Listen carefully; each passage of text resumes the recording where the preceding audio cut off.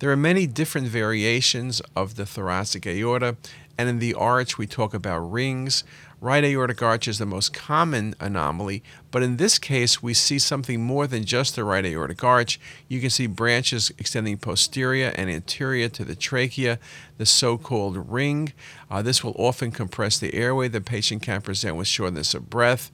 We talk about different variations, including mirrored branching, but this is just a very nice example of a right aortic arch with a near ring configuration. Often the full ring is seen here. It's only about 3/4 around the trachea, but you can see there is compression and narrowing of the trachea, very nicely shown in this example.